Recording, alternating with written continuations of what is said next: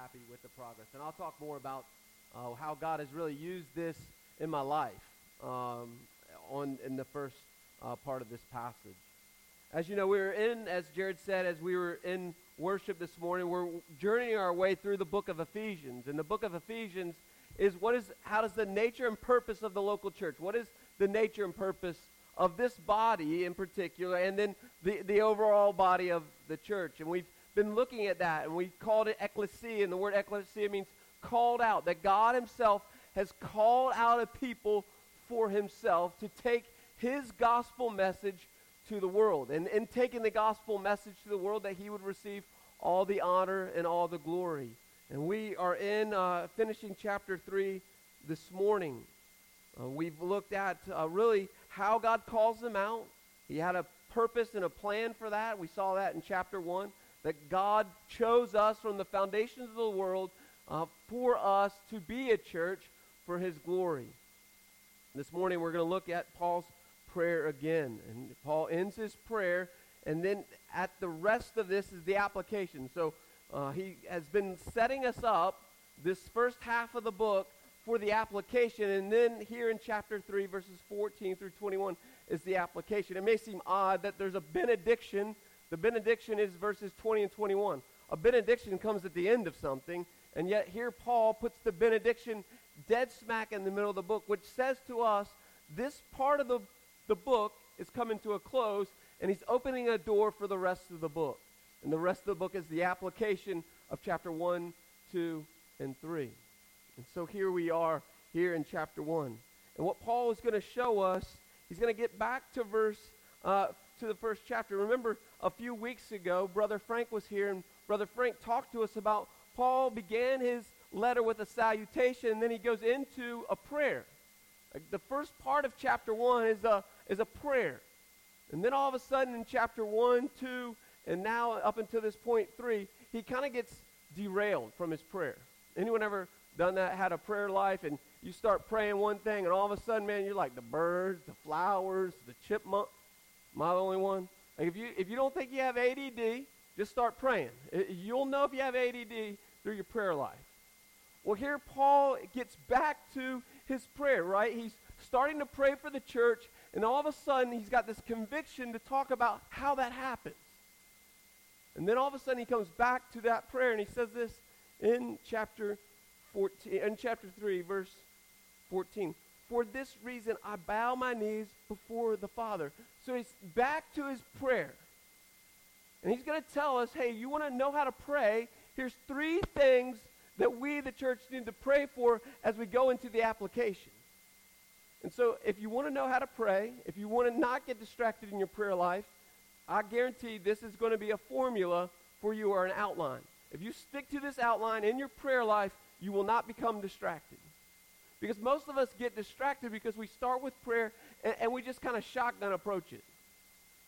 Well, Paul's going to say, hey, don't take a shotgun approach to prayer. Take a poignant position in your prayer life. And he's going to pray for the strengthening of the body. And if all you do and all I do for the rest of our lives is pray for strength for the body, we will never get sidetracked. So he's going to tell us 3 things to pray for. The first one is strength, right? He says this, for this reason, I bow my knees before the Lord. We can kind of glance over that first few words. He bows his knees. Like, I think we have this idea, the posture of prayer is to bow our knees. That wasn't true for Paul. That wasn't true for Jewish people. How do you know that? Go over to Israel. Jewish people, historically, when they pray standing up. And you ever seen the men at the Wailing Wall? You will never see a Jewish man wailing at the wall in a bent posture. And so we can just kind of skip over this passage. Well, what does Paul say he's on bended knee for?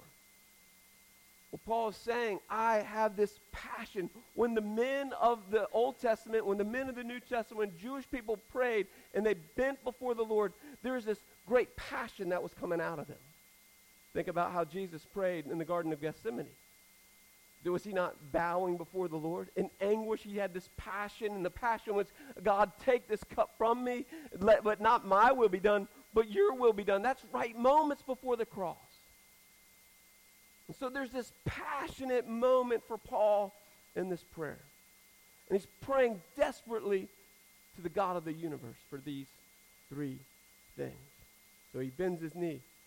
And look how he addresses who he's praying to. He doesn't pray to God Almighty. He doesn't pray to Yahweh. He doesn't pray to, who's he prayed to? What's it say in the text? To the Father.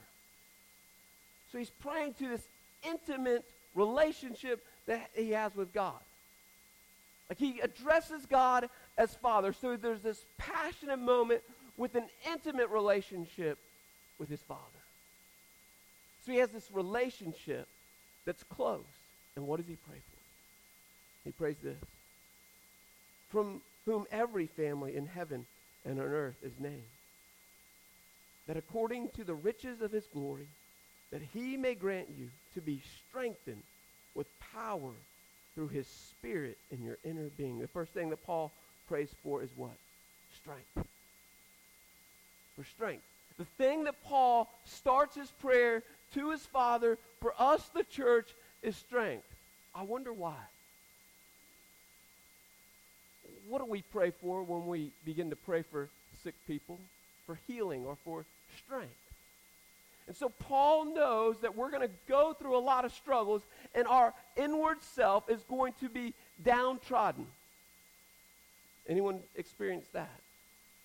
Man, I know for me, this past 3.5 weeks when I got the news about my eye, man, my spirit was crushed. Anyone ever been there? You get news or something happens and you just want to fall completely to pieces. I told the group on Wednesday night this.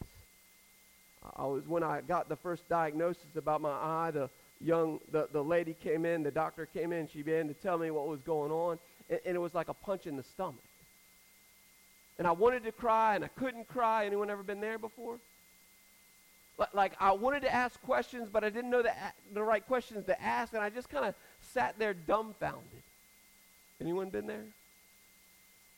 Like I wasn't questioning God in that moment. I was just questioning life itself. And I remember getting on the phone with Jenny, keeping it together as best I could. And then I got on the phone with one of my dearest friends, and I completely lost it. Anyone ever done that before? Like you know it's coming, you feel it's coming, you're just wondering when it's going to come. Well, it's never good to be on the highway in Nashville to begin with. It's not good to be on the highway in Nashville with your eyes dilated, second. And third, it's not good to be in Nashville with your eye dilated crying. Well, that's where I found myself on 24. But I wasn't concerned about the traffic. I wasn't concerned about who was going to hit me.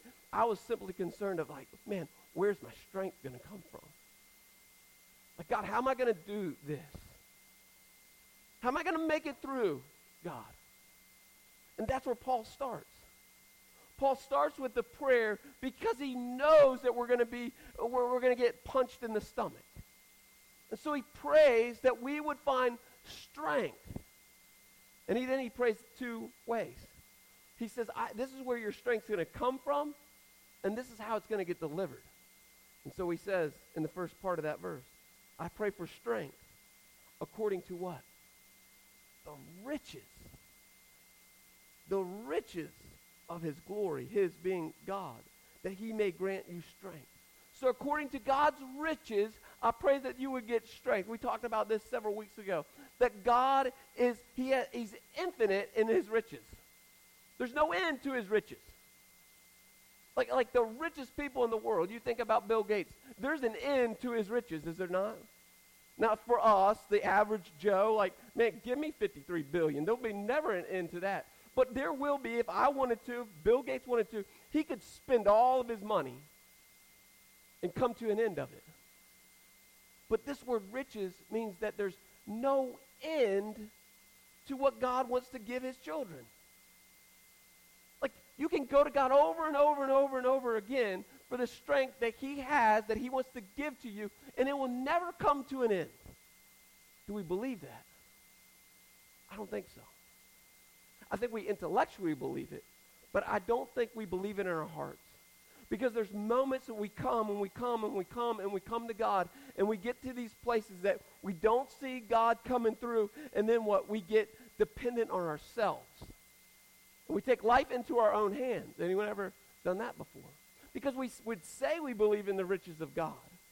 But when he doesn't pour out his riches the way we would ask him to pour out his riches, we take life into our own hand, and that's when chaos happens. And so Paul says, I pray that you would first know the riches of God, that he would grant you all the strength so that you wouldn't take it into your own hands.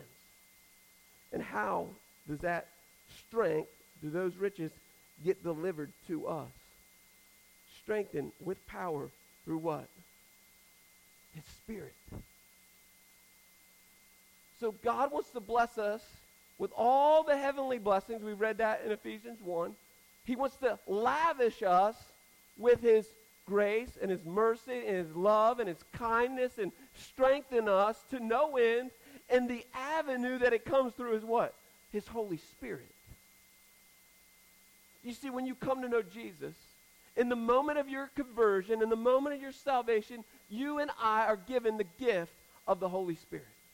And so the Holy Spirit is the one that continues to flow God's gracious gifts to us. And I just wonder for us, I pray to God and I pray to Jesus, but how often do I pray directly to the Holy Spirit? Like he's like the stepchild sometimes in my prayer life. Anyone relate to that? Like there's God and there's Jesus, and then there's like, oh yeah, there's the Holy Spirit. Well, they're three in one. They're all equal, and they all have unique places in our lives. But the one place and the one area in my life that gets neglected is the work of the Holy Spirit. Now, I'm not saying I want to be a charismatic. You'll never see me flail on the ground. That won't happen. I'm a charismatic with a seatbelt on. But I do want to experience the Holy Spirit in my life, because if I experience the Holy Spirit in my life, then the riches of God are going to be lavished onto me and on to us. So the first thing that Paul prays for is that there would be strength, the riches of God, through his Holy Spirit. And then he says this, for your inner being, that place where you place your will, your faith, your trust in Jesus Christ.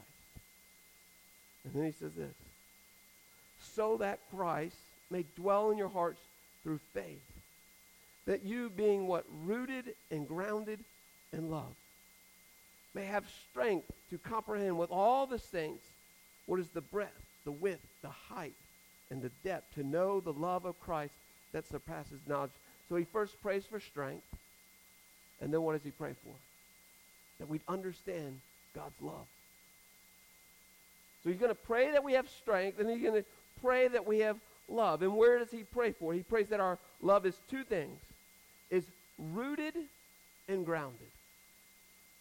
Well, you may be thinking, why would he use those two words? Well, think about the word rooted. The word rooted is an agricultural term. So when you have a tree and you plant a tree, what are you hoping for the tree? That the tree will what? Take root. Because what happens if a tree doesn't take root? It dies. And so he says, I pray that your love will be rooted, that it will take root. Here's what one theologian said about this idea of being rooted, that the rooting of God's love never comes to an end until the grave. So are we ongoing, growing in our love for God? And in a moment we'll see that our love for God translates into a love for the body. And I wonder how many of us are beginning to wither in our love for God. Like when you prayed your prayer and you came to salvation, you were planted, but I just wonder, have we ever taken root in the love of God? You've seen those trees that don't make it, right? Someone plants it and they water it, and what happens if they don't take root? They die. And I wonder for us, the church, how many of us have been planted, but the root has never grown? And I wonder if it circles back around to the strength part. Because I don't know about your experience, but my experience when I came to Jesus, my life got a lot harder. Anyone relate to that? Like, man, I came to Christ at 18, and I went my first day, Monday, back to school. I sat down at the lunch table. I started telling my friends that I come to know Jesus that Saturday night. And one by one, at the lunch table, they got up and left. And I remember looking at my buddy Court, who led me to the Lord, and I said, Court, you didn't tell me this part of the story. Like, I don't know if I would have done that if you had told me this part of the story.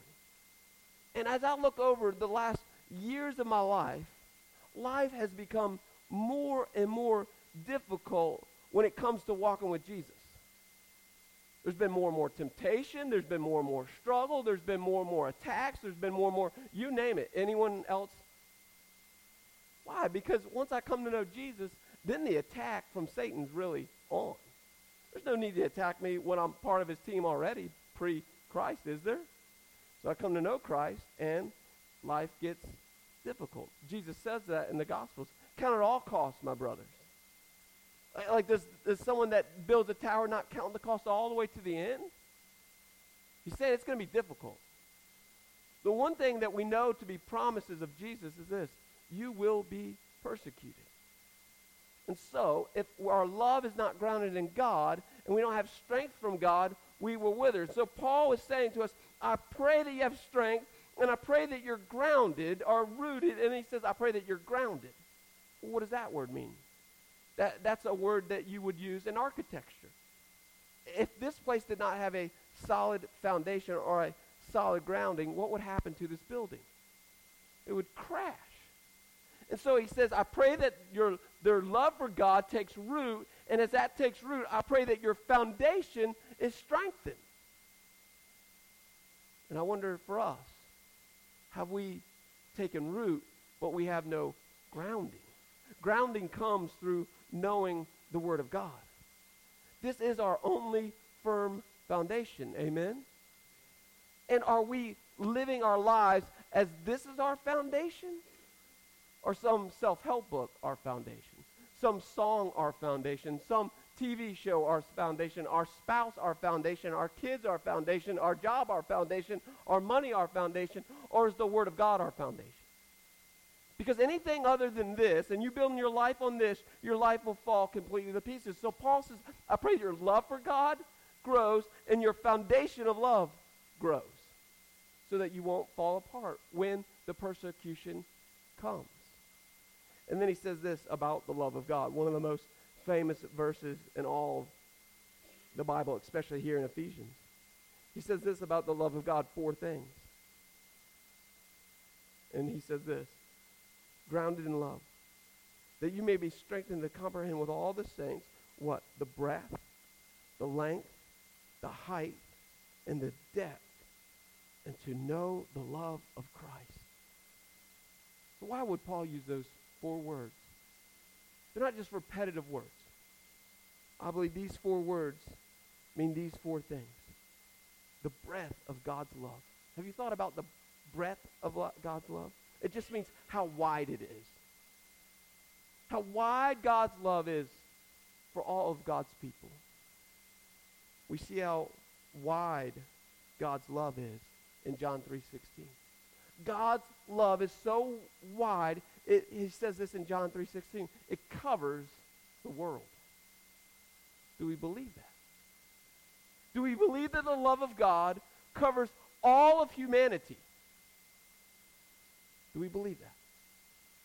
And then he says this about the length of God. I believe this, the length of God. You know, when you and I think of length, we think it's a starting point and an ending point. But there is no length with God. There's no starting point and there is no ending point with God and God's love.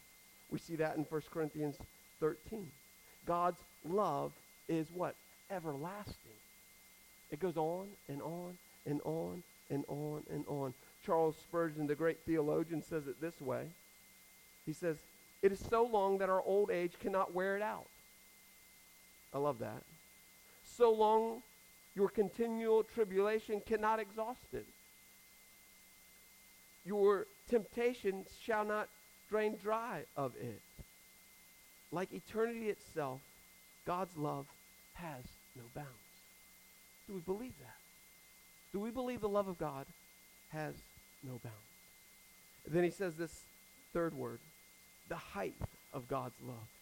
Think about that word, height, how high it goes. The height of God's love. I believe this. The height of God's love takes every sinner who's repentant into the throne room of God's grace. That's the love of God. That's the height of God. It takes us, the sinner who repents of our sins, places our hope and faith into God. Without God's love, without that love, there's no way to get to heaven. So the height of God's love takes us all the way to the throne room of God's grace. Amen? And then lastly, he says this word. The depth of God's love. The depth of God's love is God coming down to us. Think about when God pulled on skin, how far he had to descend to get to us. I mean, he gave it all of it in heaven. And so his love is so deep that he gave it all up to come and rescue sinners. And so Paul says, I pray that you'll be reminded of the love of God. How big it is, how grand it is, how high it is, how wide it is, how long it is. I pray that you'll never forget that. And then he says this, to know the love of God that surpasses knowledge. And then he circles back around. He says that you, being rooted in love, may be strengthened with all the saints. He says, so I hope that you will be strengthened by the love of God, so you'll know the love of God, so that with all the saints you'll know the love of God. That's why this new age, which drives me absolutely crazy. I don't know how you can say you go to church when you watch church on a computer screen. That's not being a part of the family of God. That's just watching a televangelist. God's design for the church is that we'd all know and love God, and then that we come here and that we would love one another. He says it this way in John. The world will know you are my disciples by what? The way you love one another. Well, you can't love one another on a computer screen. Love takes root when we do life together. I need you, and you need me to experience the fullness of the love of God. That's the reason we do Sunday school. That's the reason we do worship. All the things that we do is that we come together to experience the love of God together. God never meant for us, the church, to live in utter isolation. He tells us that in Corinthians, that we're all one body. And we must work together as a body. We must come together. And the coming together, the thing that holds us together, our ligaments, our muscle, is the love of God and the way we love one another. So Paul says, I pray for strength for you, and I pray that you love God, and I pray that you would love one another. So I wonder, church, how well are we doing at loving one another? I wonder, do we tolerate one another? Or do we love one another? Because you can go through Corinthians 13. If you want to know if you love the people of God, there's your checklist. And can you and I say, love is? Take the word love out and insert your name. Am I patient? Am I kind? All the things that it says love is. And then he says this. Before I go there, I want to read one quote from A.W. Tozer. A.W. Tozer was a great theologian. He wrote this amazing book. If you haven't read it, I highly recommend it. It's a small book, but it's called The Knowledge of the Holy, and the book Knowledge of the Holy is all the attributes of God. And his first line in the book, I've said it and quoted it here before, it says, the thing that comes to your mind first when you think of God is the most important thing about you. And then he goes through the rest of the book, I believe it's some 20 chapters, about some of the characteristics of God. Well, this is what he says about the love of God. He says, because God is self-existent, his love has no beginning.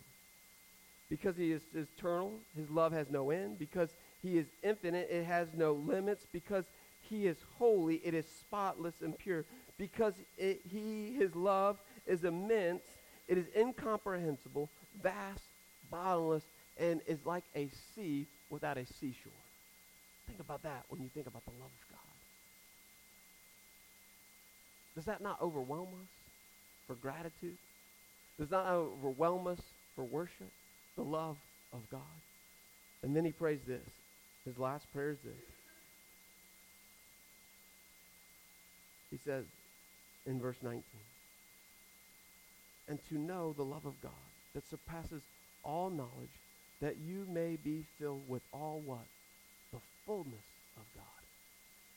So he prays for our strength, he prays for our love, and lastly he prays for our fullness of God.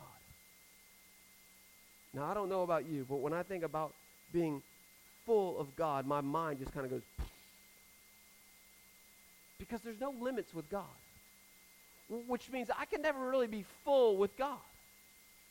Like it's going to be this ongoing knowledge of God. And that word knowledge doesn't just mean intellectual knowledge.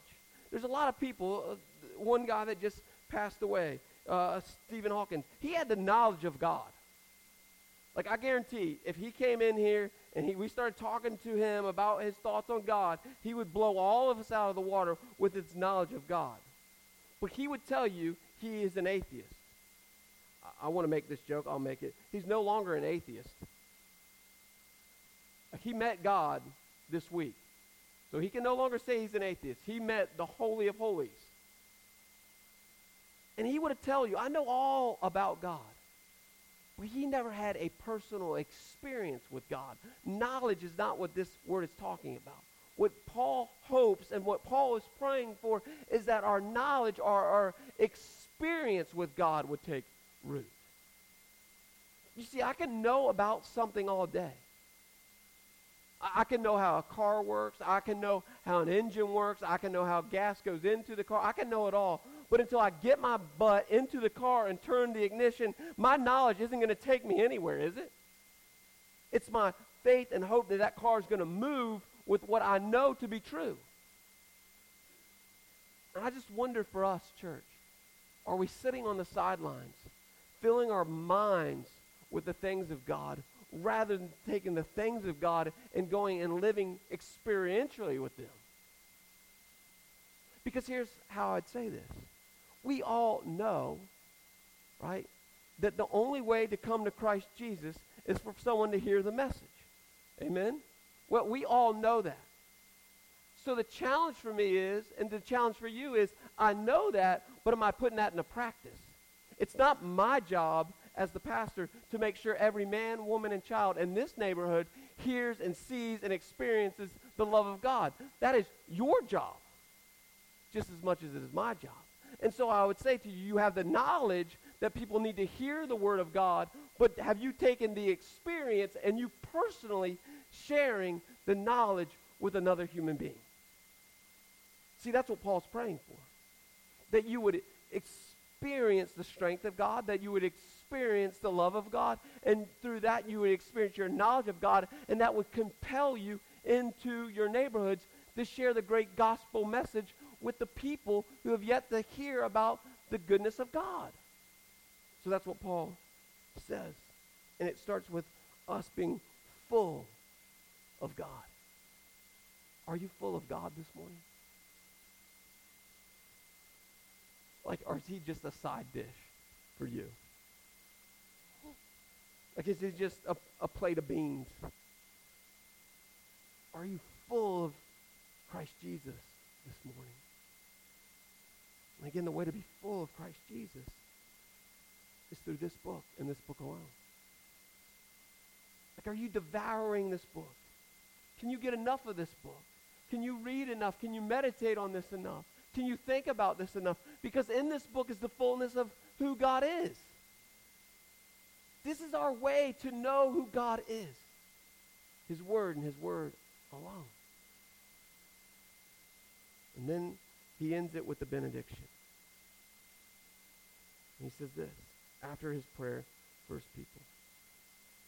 He says, now to him who is able to do far more abundantly than all that we ask or think, according to the power at work within us. To him be the glory in the church and in Christ Jesus through all the generations forever and ever.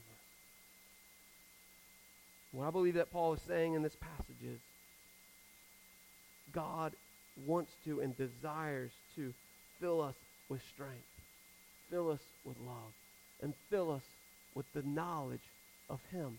And it goes beyond what you and I could ever comprehend. Like God's desires that he would just pour it all out to us and that it would expand our minds and expand our hearts to a place that we couldn't even dream or imagine. I think for me, over these last 3-4 weeks, like God has done this.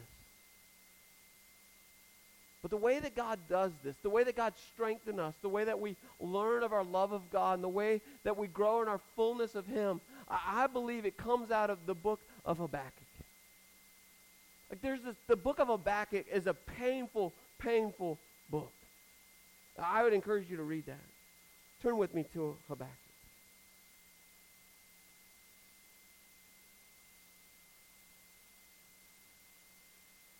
So the first 4 verses are Habakkuk's complaint, his cry out to God. How long shall I cry out for help? And how long will you not hear me? I'll cry to you about this and I'll cry to you about that. And over he's pleading with God. And then he says this. God answers him. Look among the nations and see. Wonder and be astonished. For I am doing a work in your days that you would not believe if told. God's doing this work. I believe God's doing a work here. But if you read the rest of Habakkuk, there's a great book. It's probably Jenny's favorite book. It's called Hinds Feet on High Places. And it's just an analogous story through the book of Habakkuk. And so there's this person in the book, and I believe her name is Sorrow. And she goes to the great shepherd. She's talking to the great shepherd about her struggle and what's going on in her life. And the great shepherd says, hey, I won't be able to go on this whole journey with you. And in that moment, she gets distraught, and she gets frustrated, and she gets overwhelmed. And he says, but I promise I won't leave you. I'm going to send 2 companions with you. And these 2 companions will go your whole journey to what I want to do in your life. So she begins to talk to the great shepherd, and the great shepherd brings out her 2 companions. You know the name of her 2 companions? Pain and sorrow.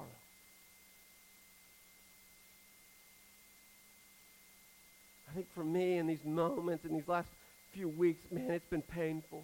There's been sorrowful moments. But on this side of it, and I'm still going through it, like there's still no guarantee I'll be able to see clearly in a week or 3 weeks or a month or 2 years. That's not clear. Like I could have had that surgery, and at the end of it I could be just as blurry, if not worse, than I am today. And then she told me, the lady said, oh, and it's bilateral, so if it's in your right eye, it's definitely going to be in your left eye, so we're going to have to do this again in a year or so. Oh, that's great news, lady. And she said, if this doesn't take, then we'll have to do double cornea transplants. And she said, at your age, you don't want to do that. And I told the guys and the ladies Wednesday night, all of a sudden, those moments of playing football and playing catch with Cedar, like just poof. Like, man, I may never do that. Seeing Tennyson walk down an aisle with a white dress, I may never see that. Holding a grandkid, I may never see it. But what God began to do in my heart on a Friday night after the surgery is the most pain I've ever been in my life. I just began to cry out to God in ways I'd never cried out to him before. You know those moments? Like it's really through the sorrowful parts and the painful parts of life that, man, I get desperate for God. Anyone else relate to that? And all through the moments, God was strengthening me. God was filling me with his love, and he was filling me with his knowledge. And I don't wish that pain that Friday night on anyone in the building. But man, the sweetness of my time with the Lord from 7 p.m. to 4 a.m. of just pleading with God, I would give that away to all of you in a heartbeat. You see, I believe with all my heart that we, the church, we must allow sorrow and pain to be our companions. We must. Now, that's not encouraging. You're not going to find that on a Hallmark card, but you'll find that throughout the Bible. I believe if we experience sorrow and we experience pain, we will be strengthened. And in our strength, we'll come along one another. We'll come alongside of one another.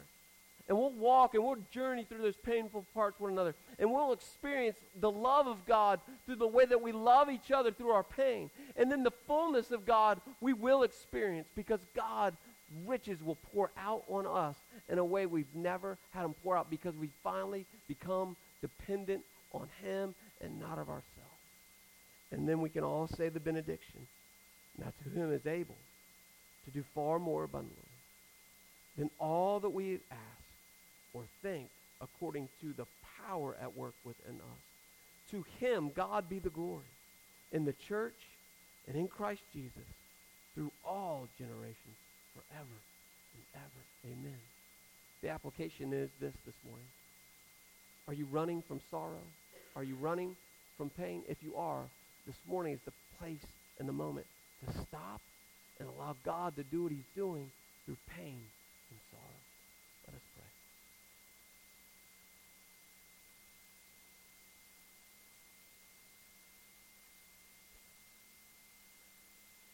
God, for us here at Powell's Chapel, individually, corporately, man, we have been in the refiner's fire. I can look out on the landscape of the body this morning and see story after story of the pain and the sorrow.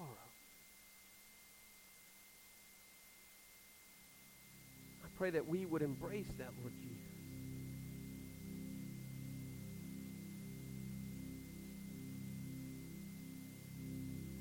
And that therefore, God, as we embrace it, we would embrace one another. We'd love one another. We'd care for one another. When we journey along these painful places in each other's lives, we'd encourage each other with the truths of God. I do pray, God, as the pastor of this church, that you would strengthen us, that we'd comprehend your love,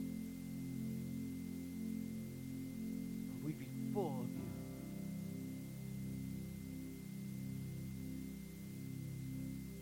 The scary part to pray, God, is that you would do it however you see fit, that we'd embrace it.